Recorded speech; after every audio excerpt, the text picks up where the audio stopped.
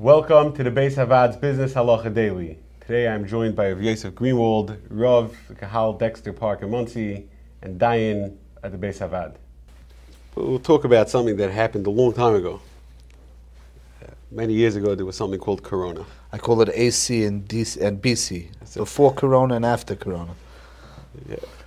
So those of us who lived through it remember that there was a thing called hand sanitizer. And for a certain period of time, it was very hard to get it. And if you had stock, then you can charge an incredible amount of money for it because everybody needed it, because that was the solution to everything. And nicht gewinnt bekommen, you couldn't buy it.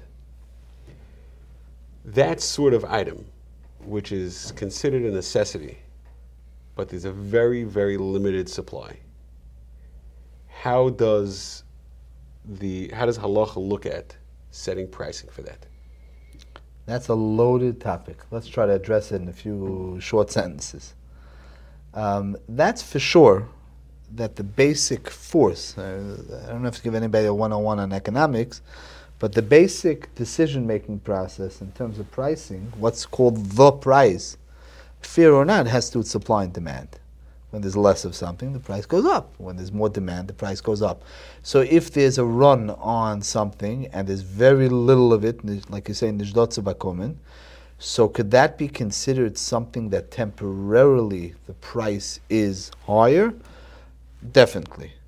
That being said, there's something very important worth pointing out. There's a Ritva, the Kedushin Dav Ches, the Ktsoy speaks about it extensively in Reish Chav Zayin, talks about a concept where a person needs something, a certain medicine that a person needs, and you know that he desperately needs that type of pill, and you want to charge him twice as much.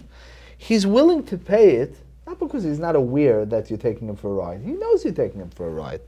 But he needs it, right? It's worth any money in the world. Better than ending up in the hospital or ending up on a respirator. You're going to take advantage, which is definitely not right. It's very not moral, but you're going to take advantage of that situation by charging him twice as much. So the Ritva has a musig over there that there will be or not. What's the difference between that and supply and demand? The answer is very pashut. Where one person's in a tight spot, but everybody else would pay for that for that medicine, everybody else would pay $1.99. This guy's willing to pay $19.99 because he's in a rough spot. That's different when you have a whole marketplace full of people that are willing to pay more. So could there be some gray area between when that becomes the market because people are desperate, as opposed to when Yankel is desperate and that's not the market? Definitely. There might be you have a few people, you have one block, you have a certain amount of people that are going crazy about something, but that didn't yet become the market. That might be a judgment call for a Bezdin on that type of thing. If somebody placed an order on Amazon, could you then be mevatel it? That's a very good question.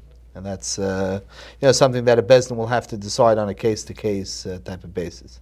If you enjoyed this video and would like to receive more like it, or to sponsor a future video, please visit beishavad.org.